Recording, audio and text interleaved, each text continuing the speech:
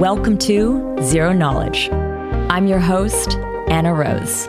In this podcast, we will be exploring the latest in zero-knowledge research and the decentralized web, as well as new paradigms that promise to change the way we interact and transact online.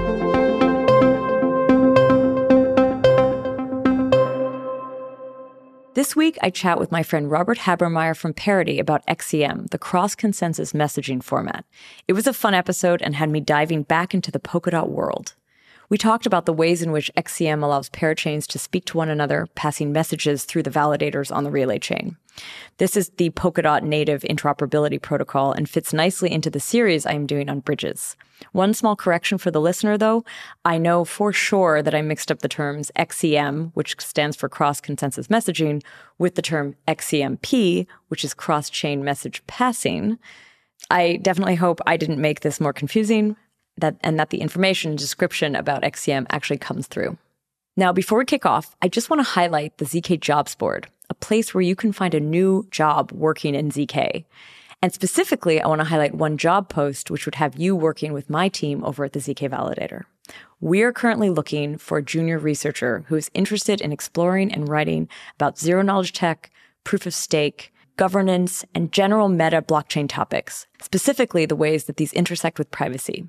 If this sounds like something you would be interested in, check out the job ad in the show notes and get in touch. One more note on the validator, we are actually live now on Moonbeam and Moonriver as collators, as well as Polkadot and Kusama. So if you're listening to this and happen to have some of those tokens and want to delegate to the ZK validator, you can find us on the list of collators on the Moonbeam application or on the list of validators on Polkadot.js. Now I'll let Tanya, the podcast producer, share a little bit about this week's sponsor. Today's episode is sponsored by Polygon Maiden. Polygon Maiden is a layer 2 scaling solution for Ethereum. Maiden relies on ZK Starks to roll up thousands of layer 2 transactions into a single Ethereum transaction, which increases throughput and reduces fees. At the heart of Polygon Maiden is Maiden VM, a Turing-complete Stark-based virtual machine, which provides a level of safety and support of advanced features currently not available on Ethereum. Visit polygon.technology to learn more about Polygon Maiden and other Polygon solutions. So thanks again, Polygon Maiden. Now here is Anna's interview with Rob from Parity. Today I'm here with Robert Habermeyer from Polkadot, a guest who I've had on the show a number of times, a friend I've had for many years, and someone who has sometimes co-hosted the show with me as well. Welcome back to the show, Rob. Thanks. Yeah, it's good to be here. Today, we're going to be doing a bit of an update on Polkadot, a look back as to what's happened since we had you on many, many years ago. And then I really want to dig into XCM, what I've dubbed the inter-parachain messaging protocol, but I believe you have probably a better definition for this. Yeah, XCM stands for cross-consensus messaging, and we view it as something that, especially over time, will be able to bridge a lot of different ecosystems. In the beginning, it's mostly going to be focused on communication between parachains that are attached to a relay chain, so sort of blockchains in the Polkadot world, and for those to talk to other parachain-based ecosystems like Kusama. So I just use the term XCM, but there's also like XCMP. There's like a few different like terms. What do they all mean, actually? Yeah, absolutely. And it's worth noting for future reference, if people are going to listen to this in the future, that we very well might change the name of XCM to something else, to something a bit more catchy. So in the future, that might not be called XCM. And I think it's important to sort of start from the top down. What XCM stands for cross consensus messaging, is just a format and a protocol. And it's not the actual data transfer of messages. So that's what we would call XCMP, which is cross-consensus message passing, or cross-chain message passing.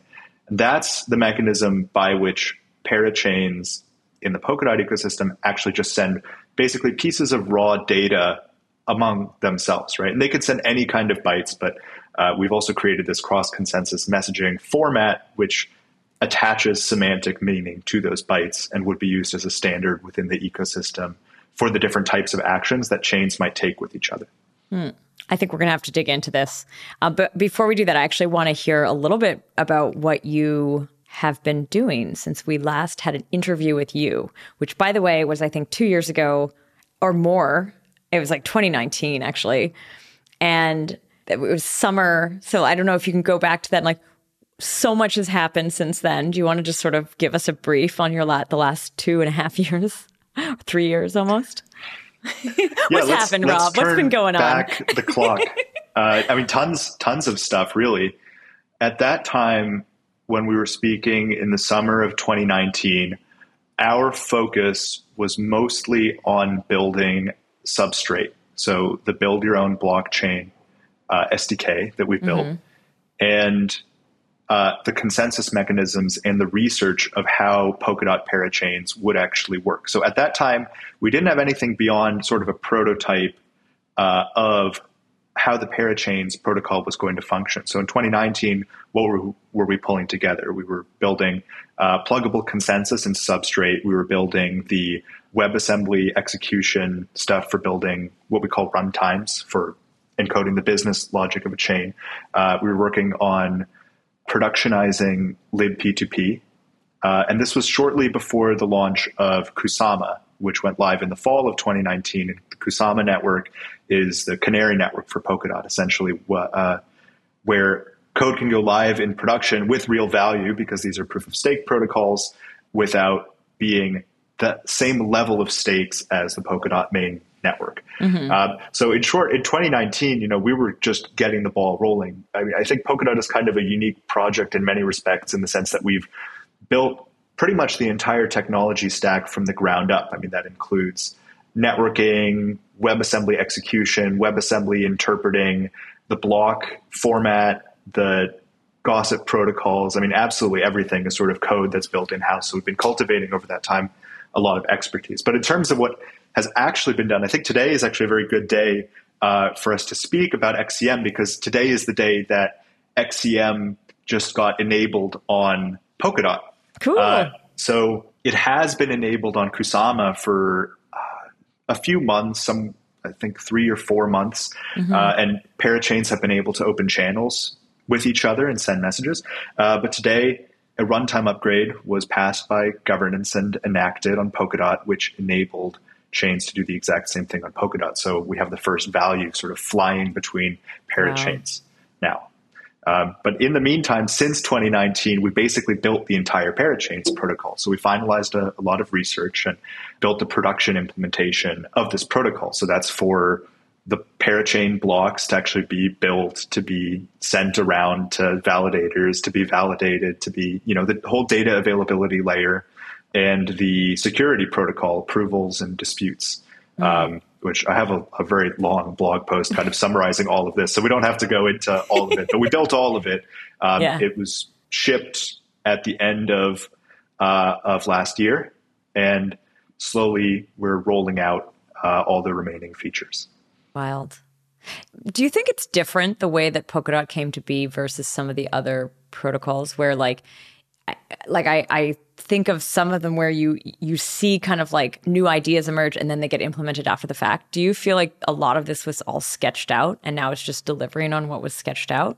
Or do you actually think that some of the strategy techniques, concepts, have they evolved as you did it? Like, did you hit basically through implementation the need to actually change anything that you'd originally planned for?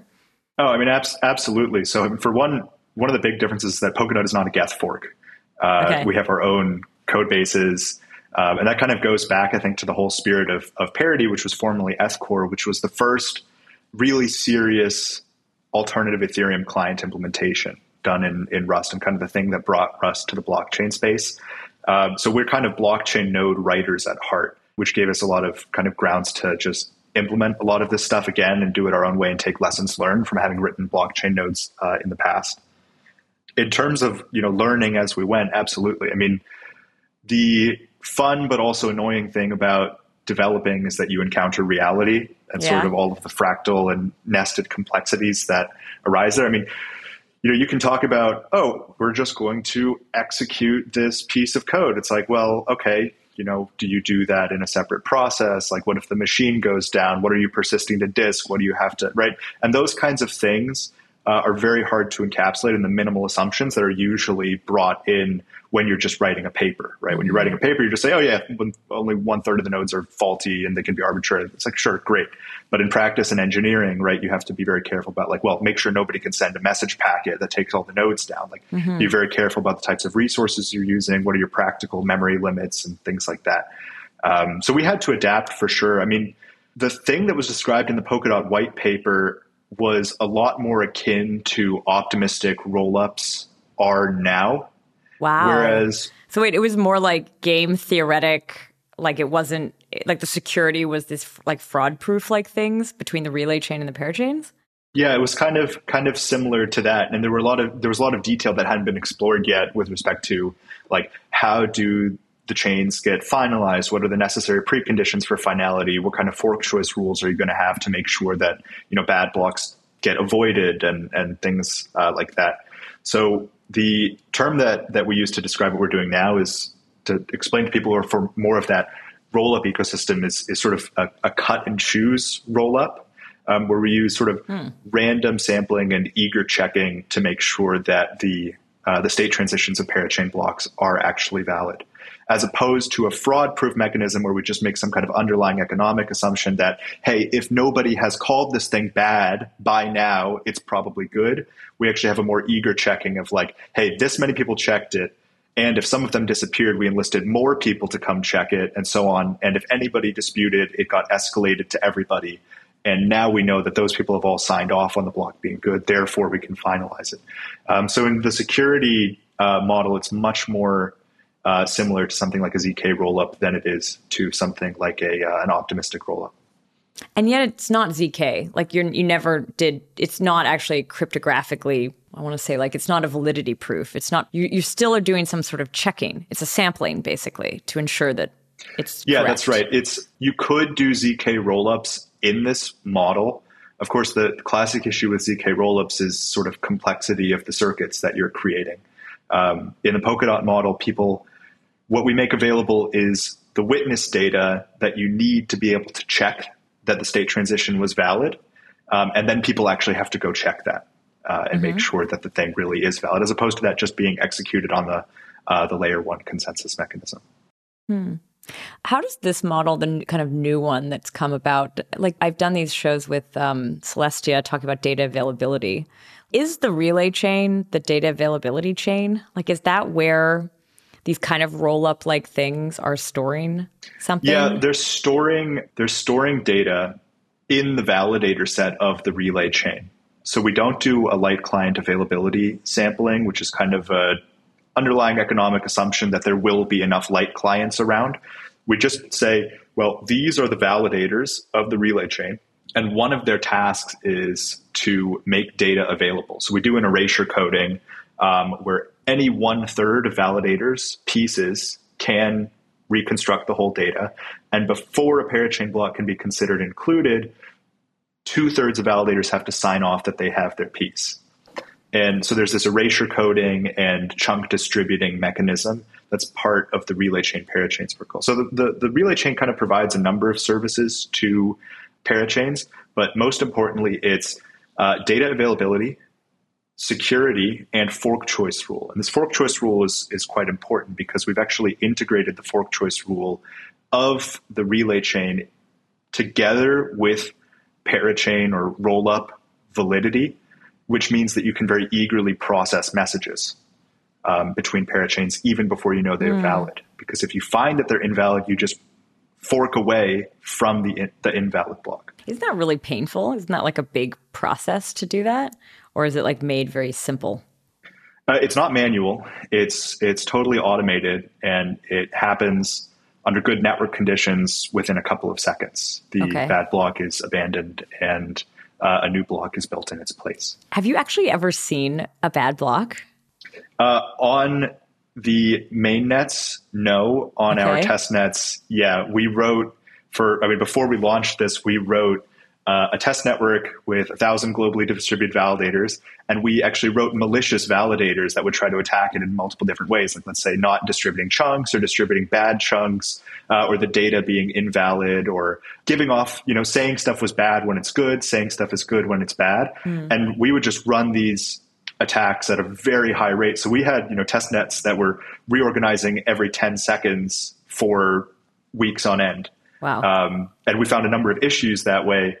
But we had it running for weeks on end before we launched on the mainnets. Is there, like, in this system, do you care about MEV stuff? Like, do you follow those conversations about MEV? Does it what does it even look like in the Polkadot ecosystem? Very unexplored territory. I think there are people trying, and XCM kind of is the keystone piece that you need for that, because there is some latency in messages actually being passed between chains. So you can see that a message, like let's say a buy order or something like that, is in flight from one chain to another, and that creates front-running opportunities. But the other kind of interesting thing, and the foil to that, is the control that parachain developers have over their own protocol, that they can write their own rules for how blocks are legally created. For example, one of the popular ideas these days is there shouldn't be a transaction ordering. Transactions should just be batched, right? They all get the same price if they're in the same block and things like that. So that kind of changes the MEV landscape because every chain is going to be different. I think it's going to be really cool what people are going to come up with as ways to sort of front run XCM messages or trigger XCM messages to extract value asynchronously as opposed to synchronously. I mean, I think this leads us then to XCM. Like you just defined at the beginning of the episode, this difference between XCMP and XCM.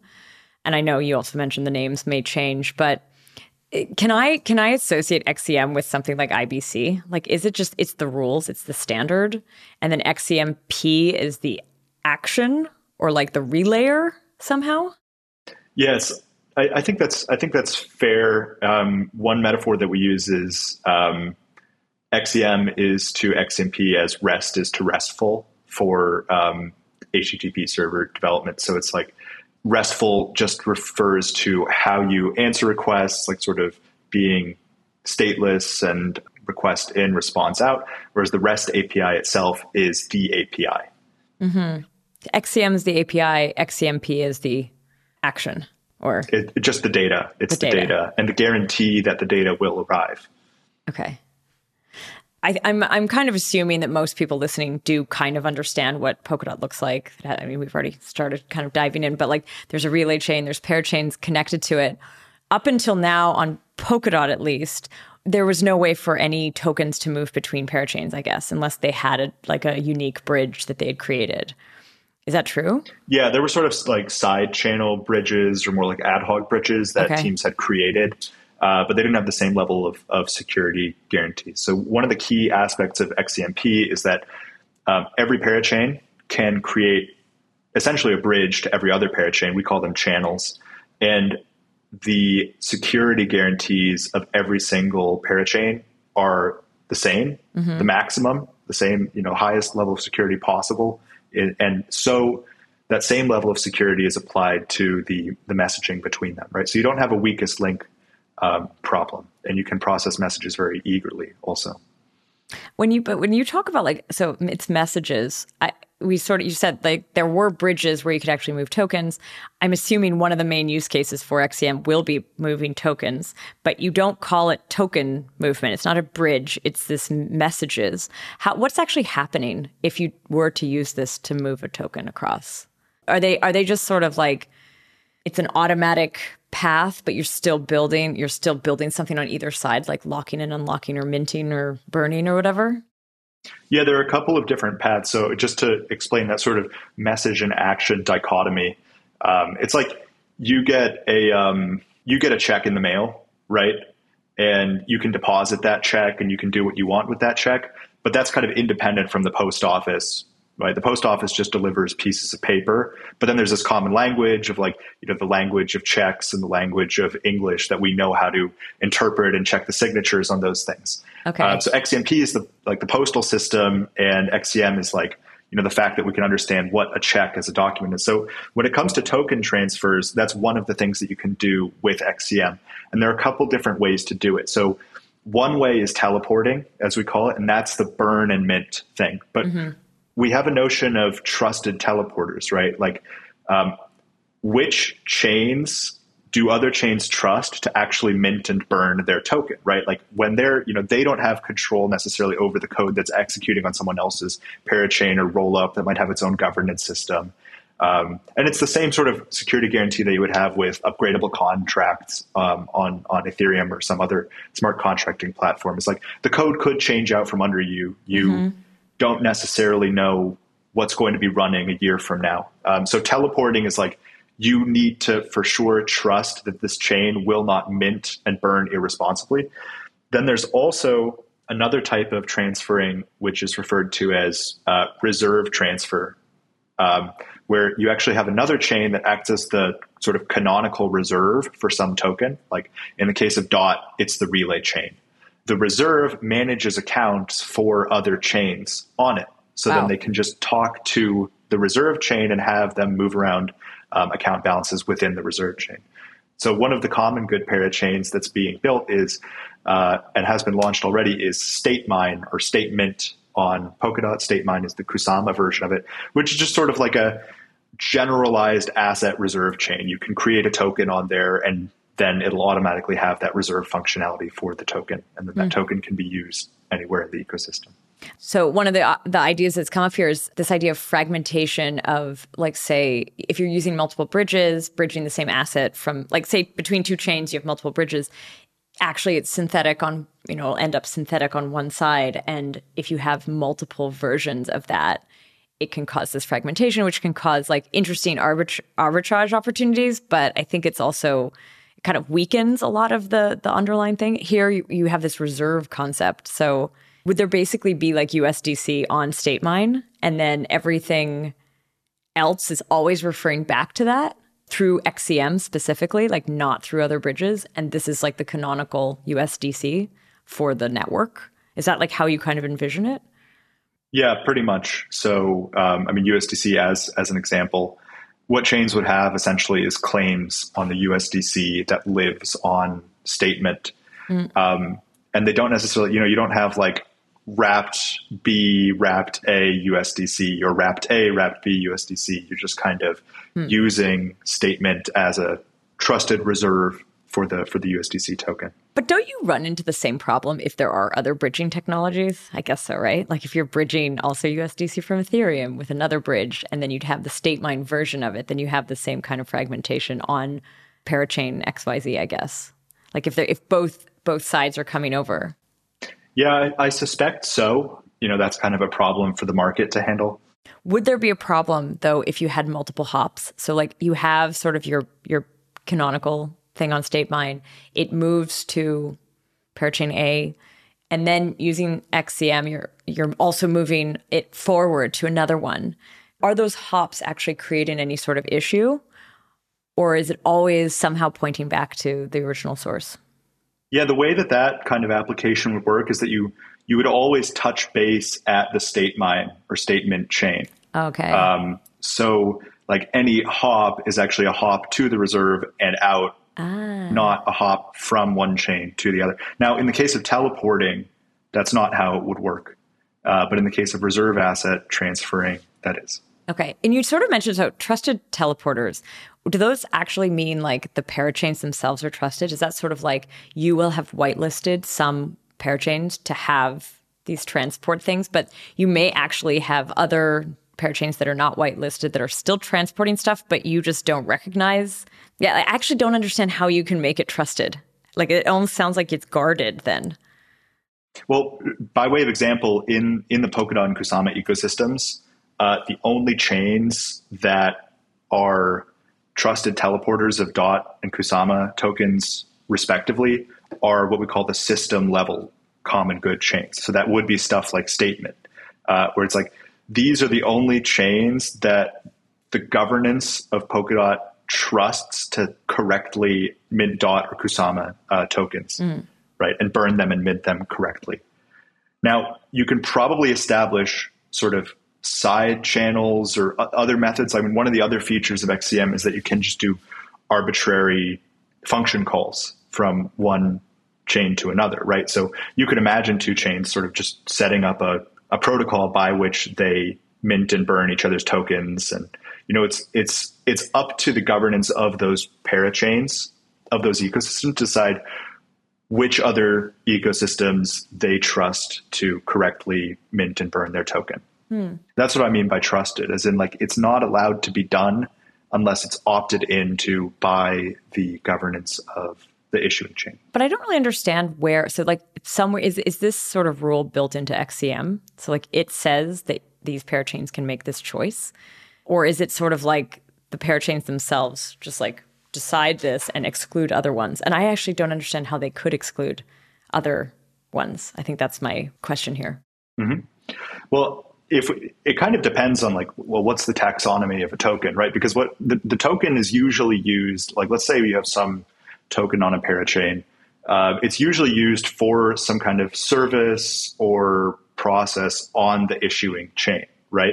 And what ultimately matters is like the token that you have on another chain, is this through some sequence of actions a valid claim on those services or underlying assets that are stored on the issuing chain, right? And for that, the issuing chain of the token has to eventually recognize that foreign token as being its own. Now, if it's a reserve, then it's always keeping track of the balances and knows exactly how much every other chain has. And if it's teleportation, like if some chain comes to me and says, hey, I have 1,000 of your tokens, I would like to teleport them over to you. It's like, you don't have the authority to do that. I don't recognize those, which means that those tokens that exist on another chain are effectively worthless, right? Yeah. They don't actually correspond to a claim on services or assets. But how do you block that? I'm just sort of thinking if it's like a smart contract parachain, and like one could create a smart contract that's like acting as one side of one of these bridges. And maybe this is where I'm thinking about it wrong. Like I always think of it like smart contract that like, there's a smart contract on the other side and they're kind of talking to each other. But like maybe actually with XCM it's different. Like am I a little off base in how these teleporters are actually working, or are they sort of functioning in that way? I think you hear me coming from like bridges as I've understood bridges. Okay. And this is where, I think I need to sort of rethink this a little bit.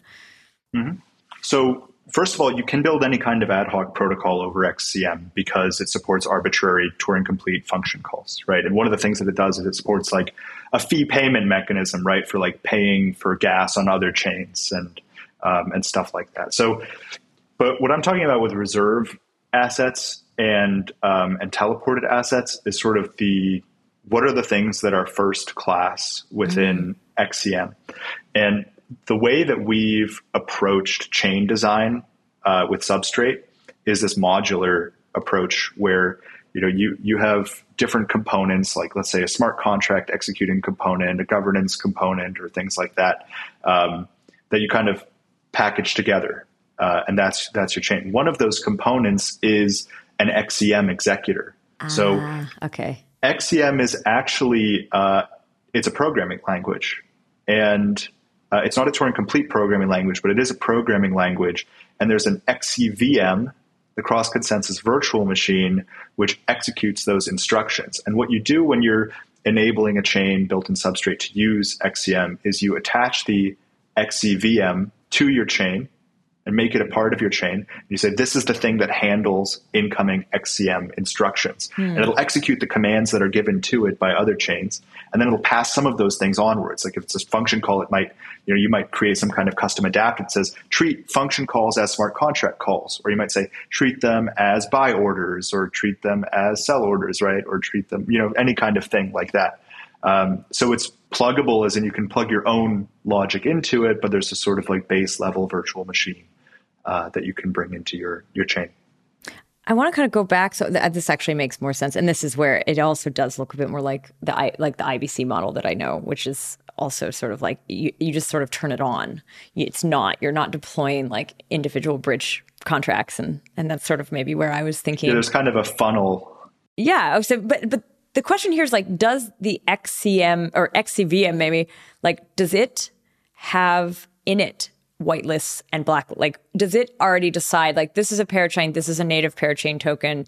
They are allowed to exist in these places. I assume not. I assume this is like much more, permissionless. And you sort of said like each chain can decide what they feel is a trusted teleporter. But I still don't understand how you couldn't have sort of a rogue, I don't know if it's whatever the agent is acting in between these two things. The one like I just don't understand why you wouldn't be able to inject these tokens into this new parachain. Like, how does it stop it? Because it seems like it's very permissionless. Like you've basically just turned on, yes, this teleporter is on. Yeah, what's preventing it? Yeah, this is a good question. I think I know exactly the thing that I need to explain.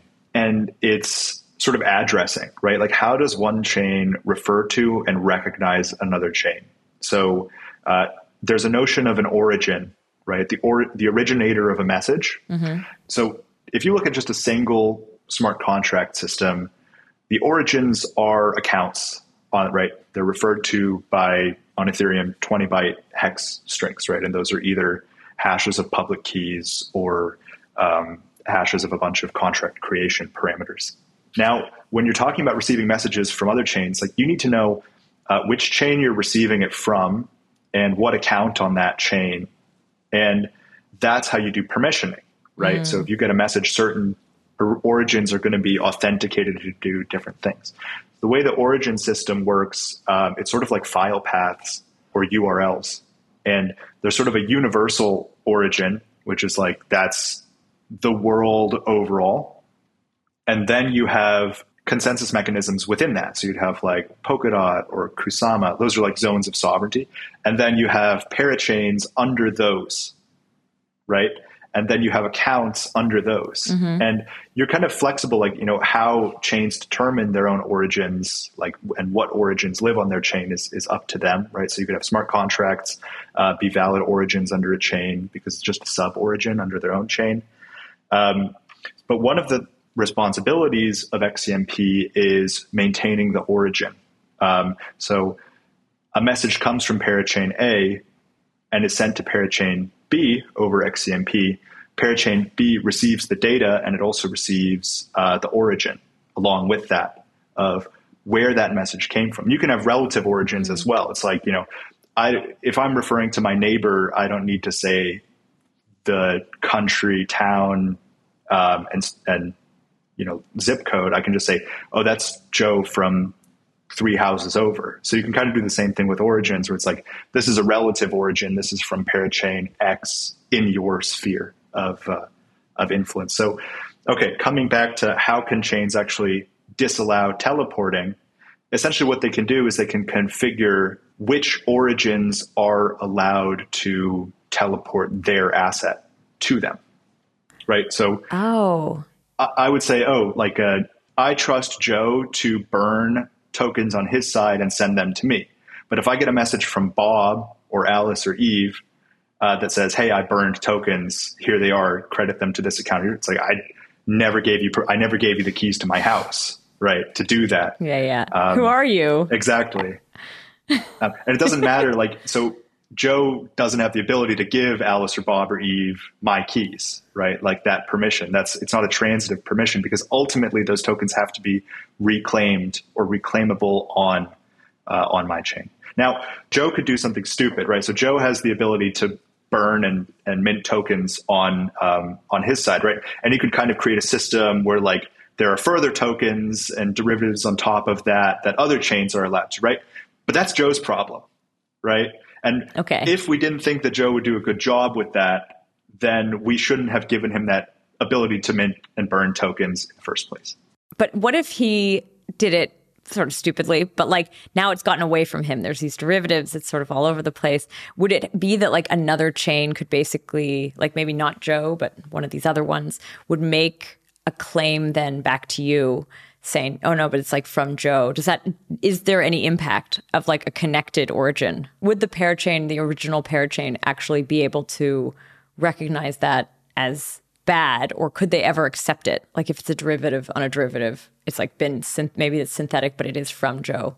Well, I think the question at hand is like, can they trick Joe into doing something wrong, right? Because if ultimately someone comes to me and says, hey, I have this derivative token of your token, please credit me your tokens to my address. It's like, I'm not going to do that because that's different. It's derivative. So they have to kind of trick Joe into doing something wrong with those derivatives. But, you can also have other defenses like, keep track of what the total issuance of the token was in the first place, right? And like make sure that it never it never exceeds that, right? Like there's no infinite money printing going on or anything like that. So you can have some kind of like guardrails, but I mean, once stuff is out into the broader, like complex Turing complete ecosystem, you can't really keep track of like who everywhere has claims on what if you're using a teleport based system.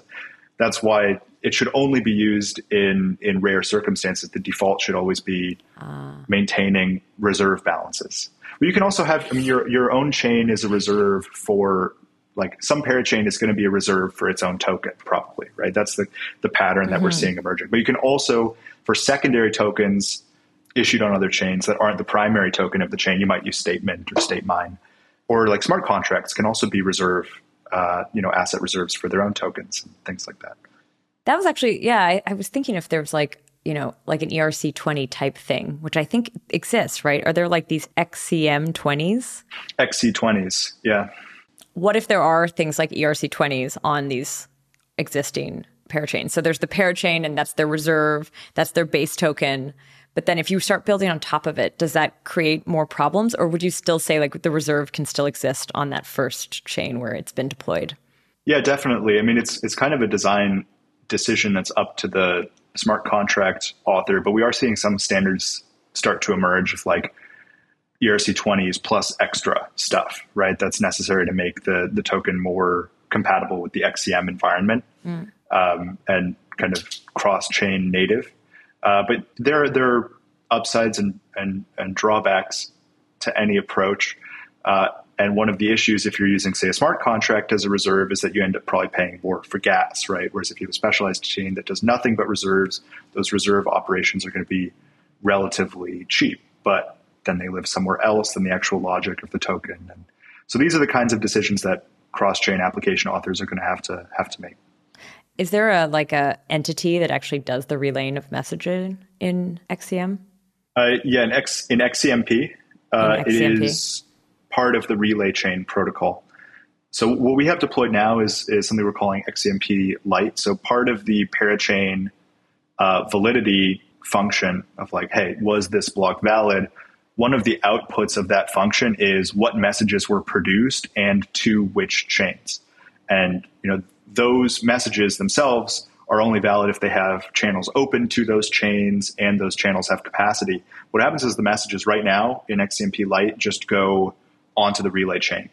And then those are some of the required inputs into the next block on the receiving chain. So the receiving chain has to pull messages out of the relay chain and process them and then tell the relay chain how many it's processed. Now, one of the protocols we're working on is a proper off-chain version of XCMP where the only thing that would appear on the relay chain itself is a hash of the message.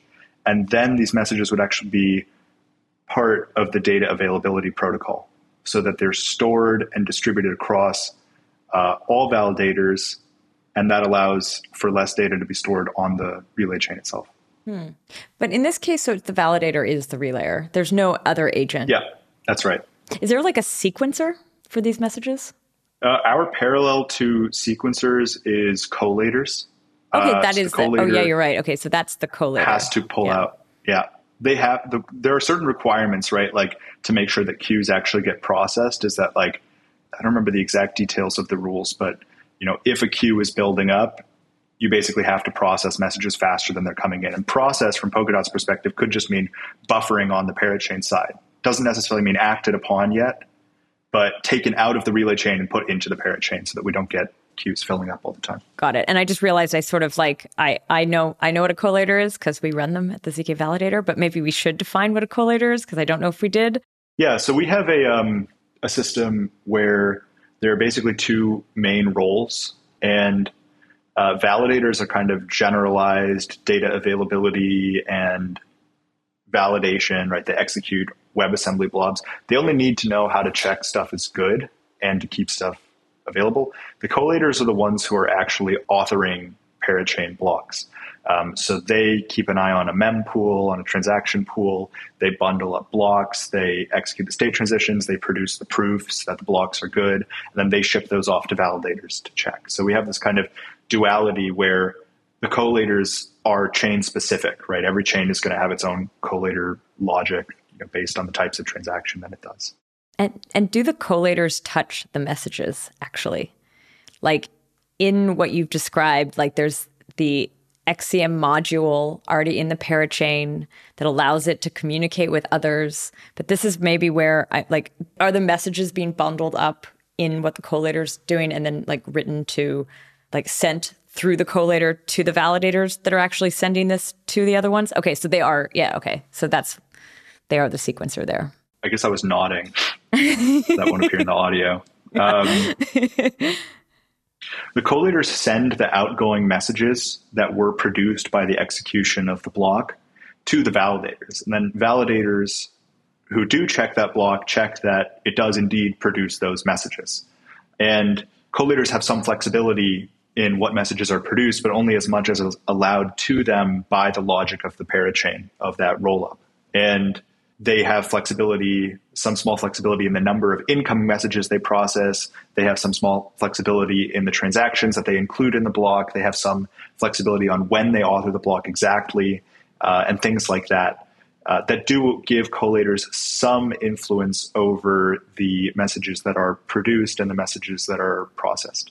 Do you think there's an MEV out there where it's like this cross-chain MEV where it'd be like being able to slow down or prevent, or I don't know what a sandwich attack would look like here, but like actually affect the messages on one side and like affect how that goes in? There are going to be analogs to it. I don't think it would be exactly the same, but there will definitely be analogs to it where, an analog to something like Flashbots would be based on users submitting sort of suggested execution and transaction orderings to collators. But it would likely end up being parachain specific. For instance, it might be the case in many parachains, and indeed it is the case if you're using defaults in Substrate, that incoming XCM messages are processed before any transactions are executed, right? So it's up to the chain authors to decide how much flexibility they want collators to have in that. And the more flexibility that collators do have in it, in interleaving incoming messages with transactions and stuff like that, that opens doors for more MEV stuff to be done. Like now I'm trying to follow it through. So you're like, you have a mess. And I guess I still have this, I'm so from, and especially maybe because of the interviews I've done, I'm so always thinking of like this bridge where like, it's like from point A to point B. But here it's like it's bundled in with the whole consensus, right? It's not just this messages. It's not just a token transfer. And like, can you help me kind of like weave through that so that I would understand how it goes from like one side to another and back potentially? This is one of the reasons that we kind of make a distinction between the message passing layer and the messages themselves. By the way, I know I've totally been saying XCM and XCMP wrong, and I'm so sorry to the listener and to you, Rob. This is why we're thinking about changing the names. Okay.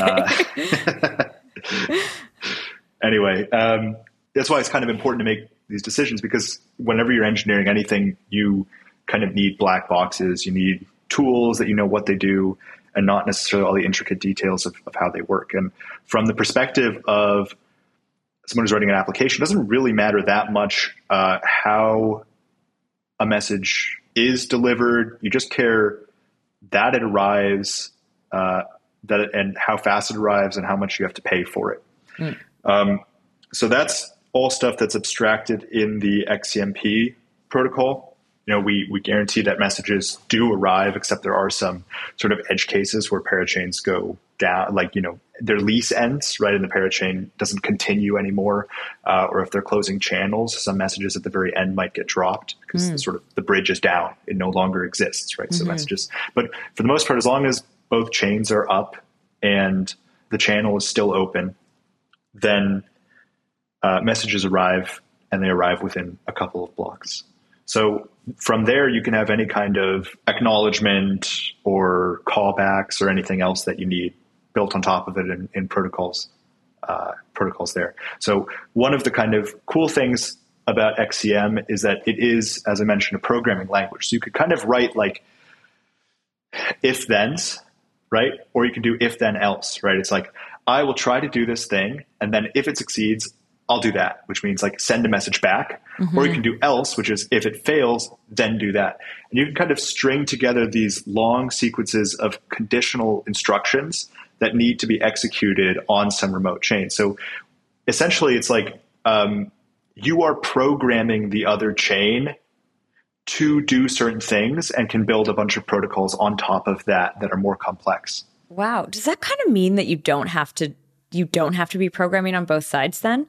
I'm still always thinking like smart contract, but like say you have a smart contract platform, you've created a contract, it interacts with XCMP. I think I'm saying this right. Yeah, it's basically where you can code in what it will do on this other chain, but then do you not then have to also go on that chain and deploy something? Or can you just use this programming language to go over there, do stuff, and bring back whatever you need? You can use it for a lot of stuff. Now, it's not Turing complete.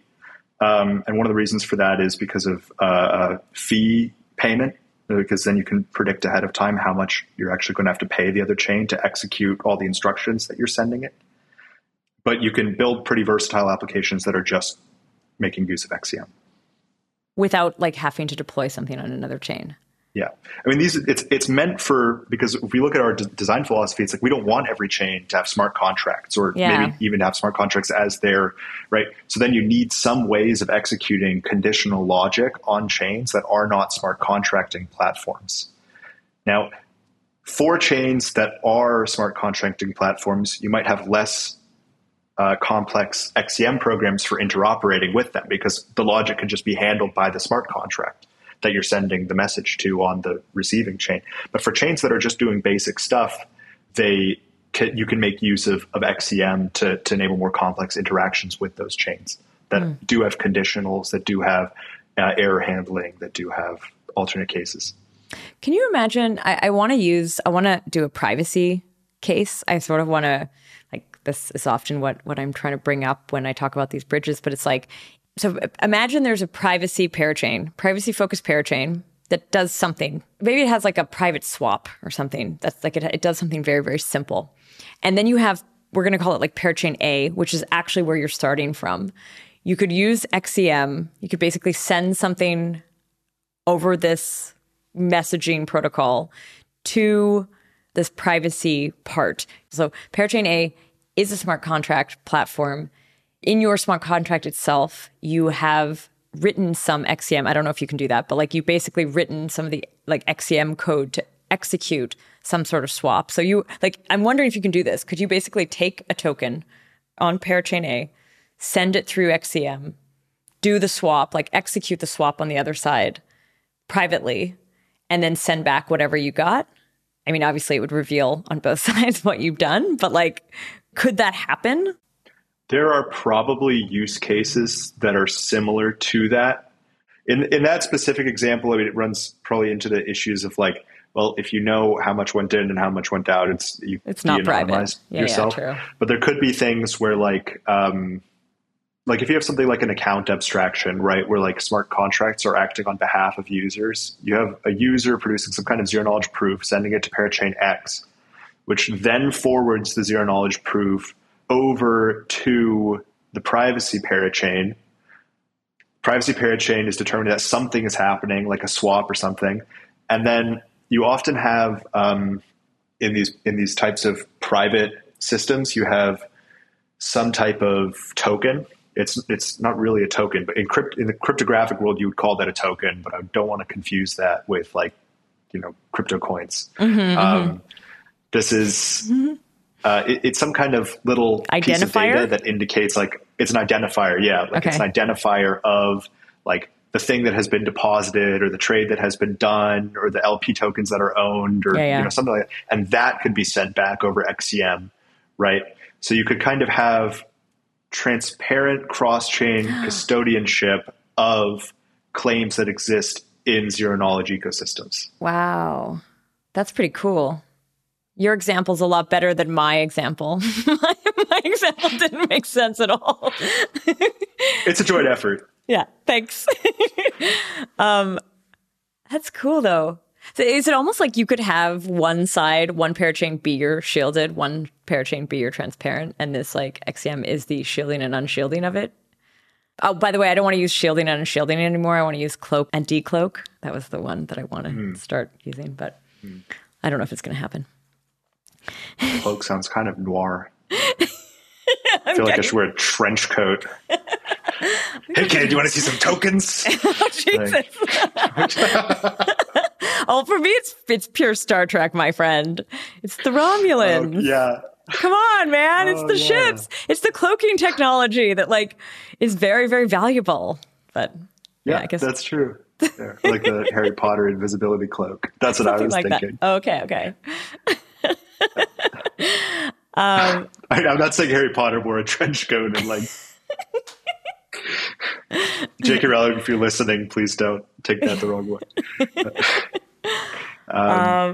Yeah, but I don't know exactly how it would work, and I think these use cases still have to emerge. But XCM is kind of flexible enough where you could do stuff like that. The fact that you said you could actually send a proof over XCM, so it's you can send quite complicated things. It's not just like, and that's actually maybe another question is like, what kind of stuff can be sent? Because this sounds like it could be anything. It's not like you can send token transfer. You can send, like, it's not like there's some limited sets of things. Or is there actually? You can send messages through XCM that are like invoking any function on any smart contract or any subcomponent of any chain. And then you can even put the results of that into like a holding register and then forward that along to another chain. So you could have like multi-hop, you could have XCMs that say like, well, I want to call this function on this smart contract. And if that succeeds, then I want to even send that over to yet another chain. So what you can do is you can set up these multi-hop instructions that are just automatically unwound by the protocol. And you just have a lot of data and operations flying around as a result of that. But this almost sounds like, are you kind of wrapping data? Does the proof live off of it and you're just sending it like an identifier that relays back to this thing? Or is it actually being sent, the actual proof? You would send the proof, but it would just be part of the call that you're making to some other chain. You're saying like, I want to call this function with these parameters. And that function is like, I accept proofs that correspond to this circuit that prove that, right? And so that proof is actually getting submitted into the system somewhere else in some other chain. Okay. Then it's getting sort of hopped along, and then it eventually makes its way into the endpoint. So the user never actually has to call that function on that smart contract directly. Now, zero-knowledge proofs, you always have to create them off-chain, part of the problem. But it's not the case that you necessarily need a user to submit them to the chain that it processes them directly. But you have to verify them. Like it's the verification part that I'm curious about. Like, where is that happening? That would happen on the chain that receives the XCM. But I suppose that's where you could get into those types of if then else situations, right? Where it's like, if the proof, we're going to send this message that contains this proof over to this chain, and then this chain is going to check whether that proof is valid. And if it's valid, it's going to like update some internals. And then if that works, then we do one thing because we know that the proof actually was valid, and otherwise it didn't work, right? And then we go into some error path where it's like, hey, actually that proof was garbage. And I mean, you pay for the execution time. So like if you're a user submitting garbage proofs, you just pay for that. Nothing happens, and you've wasted your money and others' time. Is there any work and this is maybe not to you, this is more of like to the foundation and stuff, but like, could XCM have in itself built these like provers and verifiers? Like, would that be where you'd put it? into that palette somehow? Or would you need to build these things on each side always? For now, you'd have to build them on both sides. I think the challenge would be coming up with a reasonable abstraction that can cover like lots of different use cases, or a more dense abstraction that's focused on a particular very common use case. XCM is meant to be an upgradable format. In fact, we've got XCM v2 being upgraded to XCM v3 now ish, and there's sort of a version negotiation thing that chains can do. So it's reasonable to expect that once we know what those things are, that lots of chains are going to want to do with zero knowledge stuff, then those might get included at XCM more directly at a higher level. Otherwise, people are just going to have to build them in with the more generic side of XCM. Let's talk a little bit about XCM v3, because you just mentioned that that's happening. But like, what is v2 so far? So what's been deployed on Polkadot as of today? V2? Yeah, that's v2. Okay. And what's on Kusama right now? That's also v2, I guess. I believe it's v2 as well. Yes. Okay. But tell me what v3 is. What's different? Like, or maybe like tell me what everything we've talked about, is that all v2?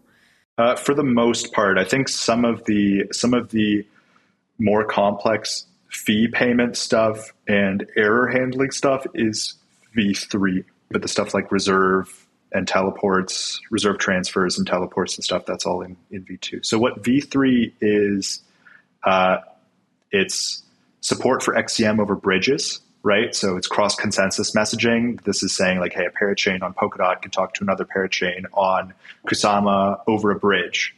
And then there would be relayers, right? Because we're going over a consensus divide.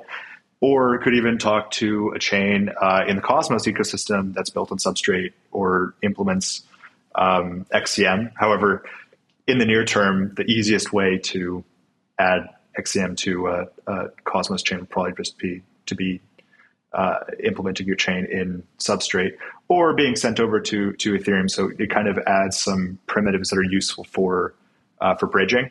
And it adds support for NFTs. So not just fungible tokens, but NFTs over XCM being transferred. And it's got this new multi-stage fee payment thing. That's more in the nitty gritty, but it's a more ergonomic way for chains to pay for execution on others' chains.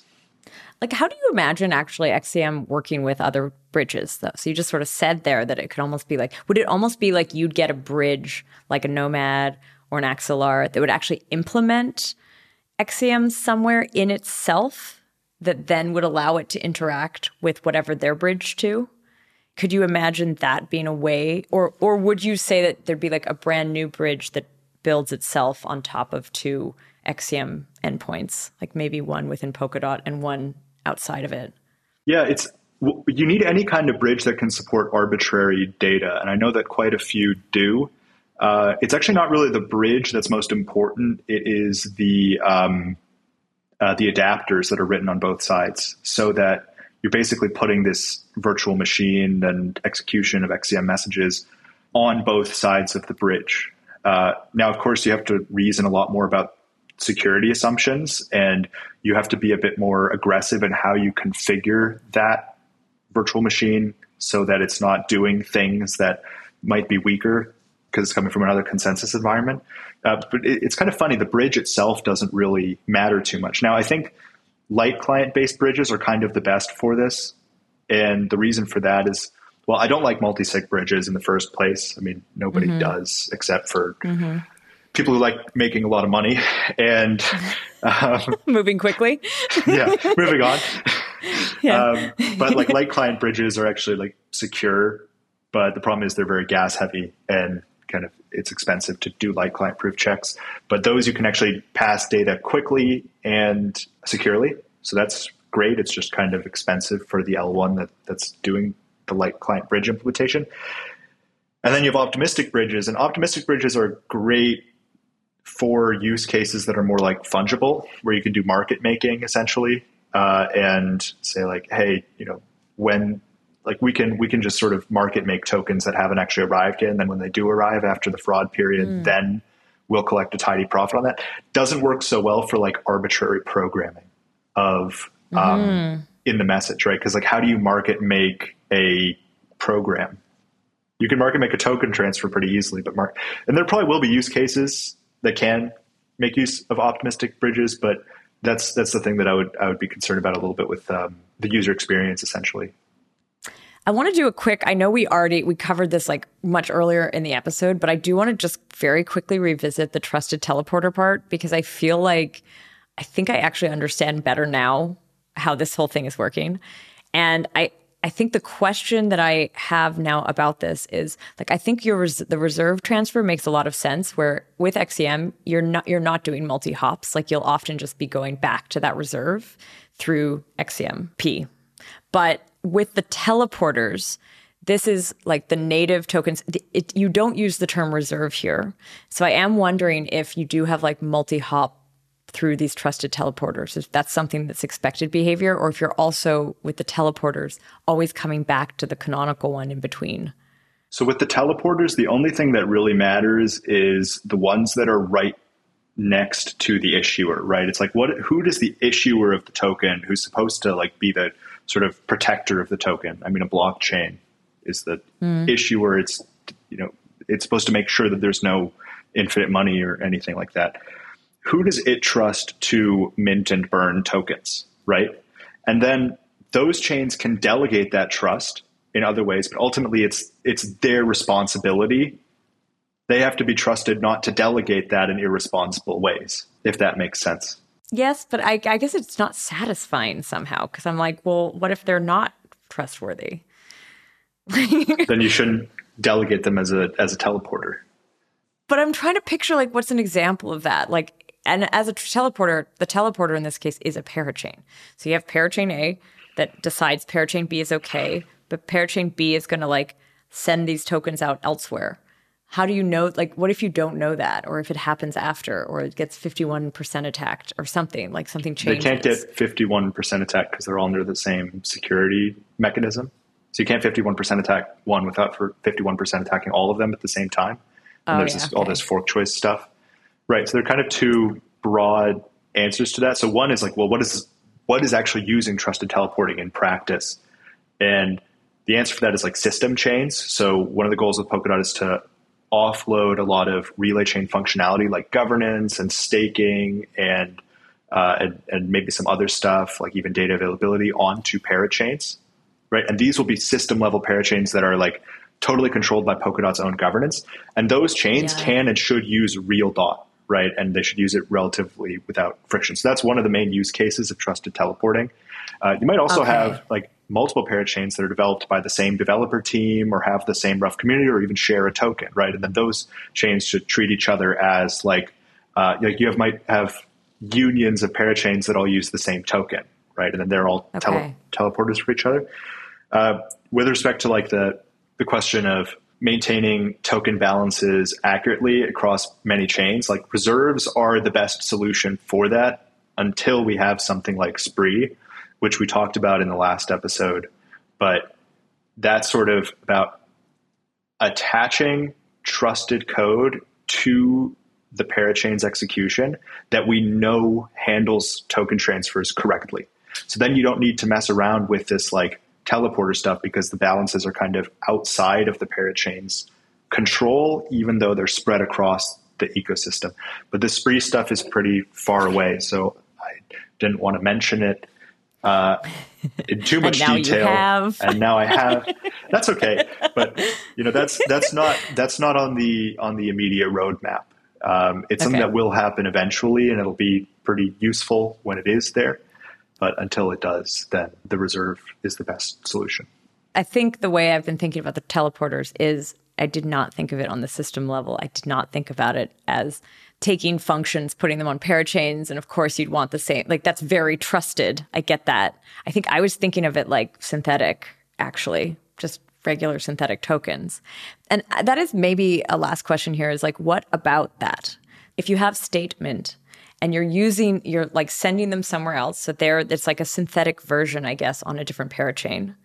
That makes a lot of sense because state mint is made just to have those reserves. But what about sending around other parachain tokens, like their native tokens, as synthetics on new chains. Is that what you talk about, like reserve transfer? I think I've been thinking very much on that synthetic front, like the synthetic tokens, not these like internal, almost canonical tokens like that. Yeah. I don't know if I just made any sense. I don't know what my question is here, really. It's more like. Well, I think I know what you're kind of getting at. And essentially what you would have on some parachain is a sort of synthetic or wrapped version of a token, right? And but that corresponds to a claim within the reserve. And then instead of adding more layers, you just go through the reserve to make sure there's only ever one layer across multiple chains. And like there are going to be different reserves for different tokens. And this kind of makes sense because if you think about, like if you're taking something like a DeFi protocol on Ethereum and you're adding a new token to it so that it supports, well, what do? You add the address of the token. Well, in this case, you would add the reserve, right? How do you, from where this DeFi protocol exists, reference the reserve of that token so that we can handle wrapped versions of it? Okay. Yeah, that makes sense. And then you can just, that would just be an XCM origin pretty much, which is the asynchronous or cross-chain version of an address. You just said your favorite word. Asynchronous. Rob is your Twitter handle. Tell me what asynchronous means to you. Well, it means a bunch of stuff. I think it's funny, first of all. It just sounds kind of catchy.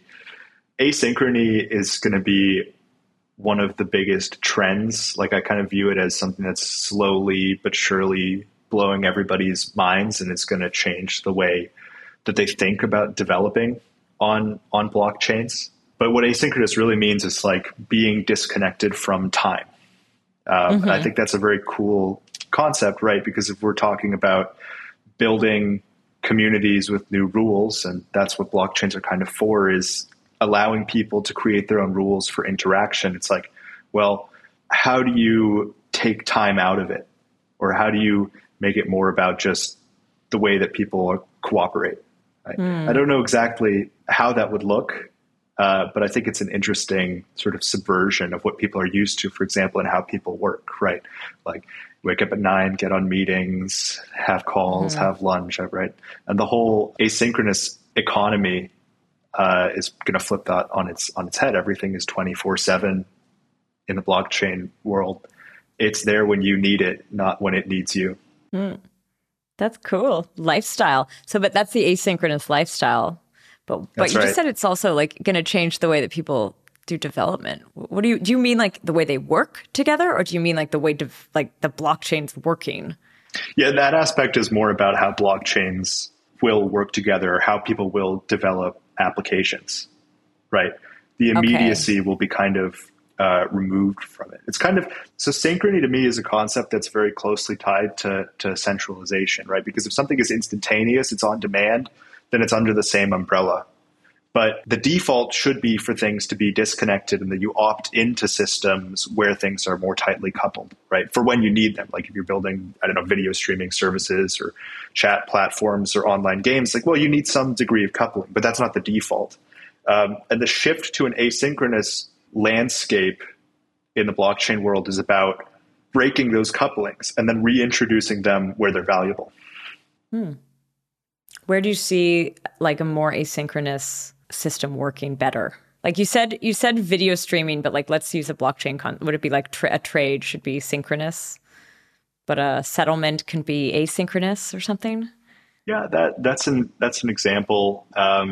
Gaming should be synchronous.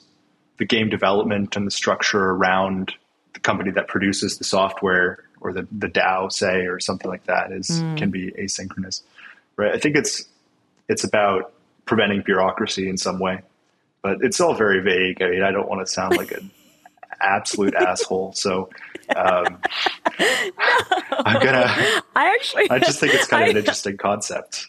I think it's interesting too. I've liked your Twitter handle, and I'm glad you came on the show and shared a little bit of your thoughts about asynchronicity. Is that how we call it? Asynchrony. Well, Rob, I want to say a big thank you for this like journey through XCM. over XCMP. And yeah, thanks for exploring all of these questions that I've had for a while. I am really excited to use it because I guess I can now, as of now, on Polkadot. So I could actually send some things around. Is there actually anything built with it already that we could use? The channels are opening right now. The first channel was just you can send tokens to StateMine and then you can send them back. But now the channels between parachains are starting to open. That'll take at least a few days, but probably a few weeks for them to be solidified. But cool. Yeah, good to be here. This was fun. We should do this more often. I want to co-host again, flip the table. Yeah. Well, we'll try to find something in the next few months. But yeah, thanks again, Rob, for coming on. Cheers. I want to say thank you to the podcast editor, Henrik, the podcast producer, Tanya, Chris, who helped with research on this one, and to our listeners, thanks for listening.